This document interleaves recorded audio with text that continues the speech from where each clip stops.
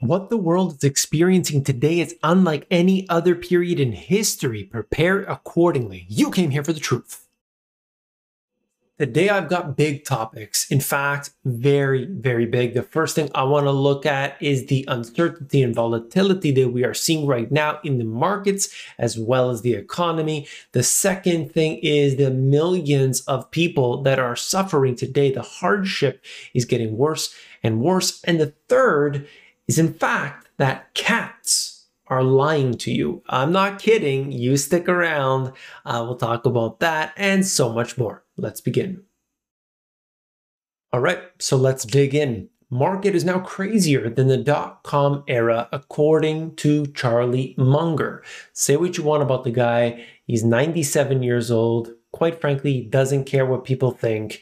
And he's saying right now, not that there weren't some companies that were valued at some lofty levels. No, he's saying on average, things are crazier. And you could measure that by any sort of metric, and it will show you this today. That doesn't mean it's going to come down tomorrow. That doesn't mean that it's going to change in an instant, but it just highlights where we are at.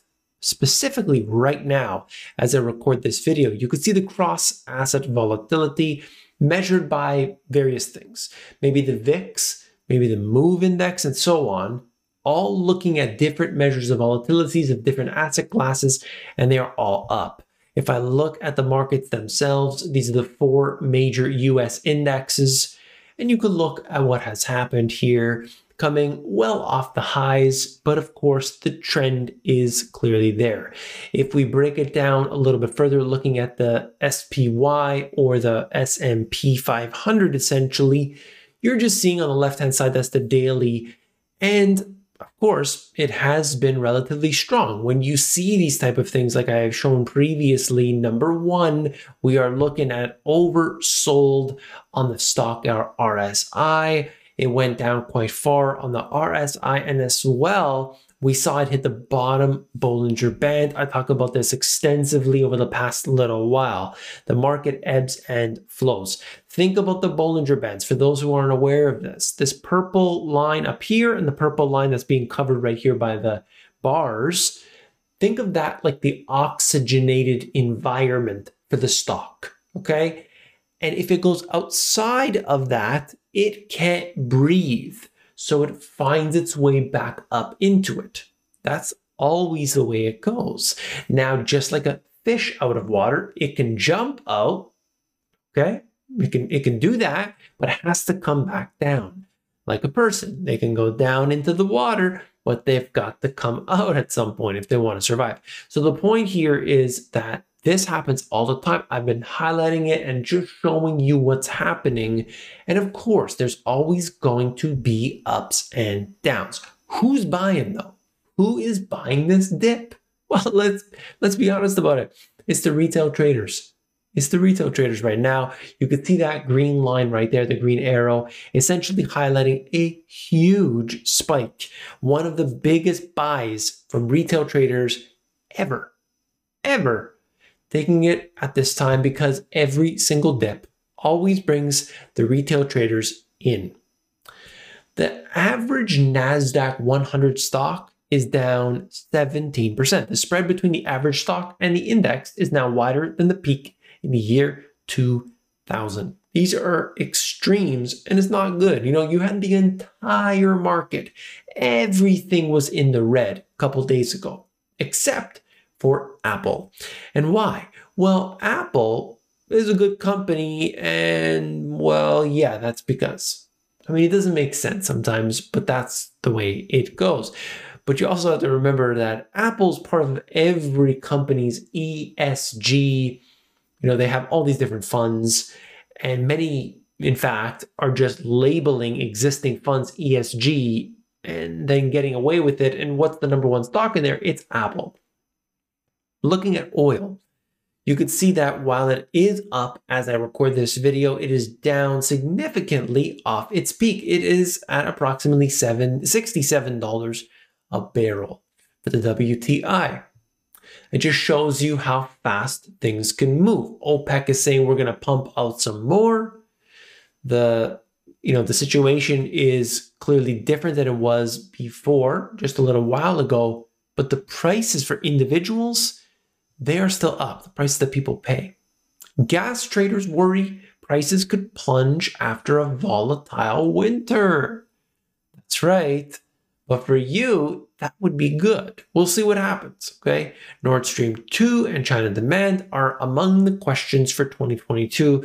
We need to get that Nord Stream 2 really out there and prepared for everybody to utilize, because Europe is paying a hefty price right now for energy. Export plants come online just as companies chase clean energy. So, of course, we will see. There's a lot of coverage going on right now. You can see this particular, just showing you this. I've shown you this chart many times before. Russian gas shipments to Europe remain below last year's levels. Hopefully this will increase for the people of Europe so that they can pay less, because that's all that matters. Does all this mumbo jumbo of Bollinger Bands and all this that I'm talking about today really matter? No. What matters is you. Maybe that's what you pay at the pump. Maybe that's what you're paying for your electricity bills. Maybe it's your portfolio or your 401k, your retirement account, and so on. That's what I am after for you. Let's take the data, let's funnel it down, and let's provide it to you. If you agree with that message, hit the thumbs up button. It's right down there, and support the channel. Okay, inflation is a matter of demand. By the way, Janet Yellen, quote, "Inflation is a matter of demand, and certainly is true that the American Rescue Plan put money in people's pockets, helped them to meet expenses they had, and contributed to strong demand in the US economy." Great, right? Let's get people some cash. Let's give people what they need. However, Janet Yellen admits something, but if you look at the amount of inflation that we have and its causes, the stimulus bill is at most a small contributor.